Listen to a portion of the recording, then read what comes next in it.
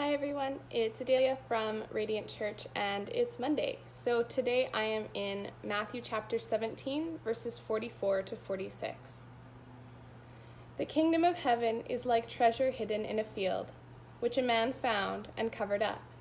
Then in his joy he goes and sells all that he has and buys that field.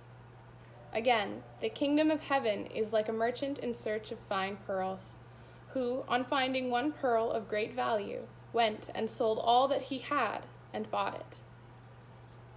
So these are two different stories with the same theme, the same meaning, the same summary, you could say. They go and they find something of great value and then they sell everything they have to obtain that object of great value, the treasure in the field or the pearl. And it says that the gospel is like these things. The gospel is worth every single worldly possession. It is that important. It's that beautiful. It's that valuable in our lives. And again, the gospel is eternal. God is eternal. Whereas these worldly possessions that we have now are temporary. They're not going to come with us when we leave this earth the way that we will always have the gospel, the way that we will always have Christ.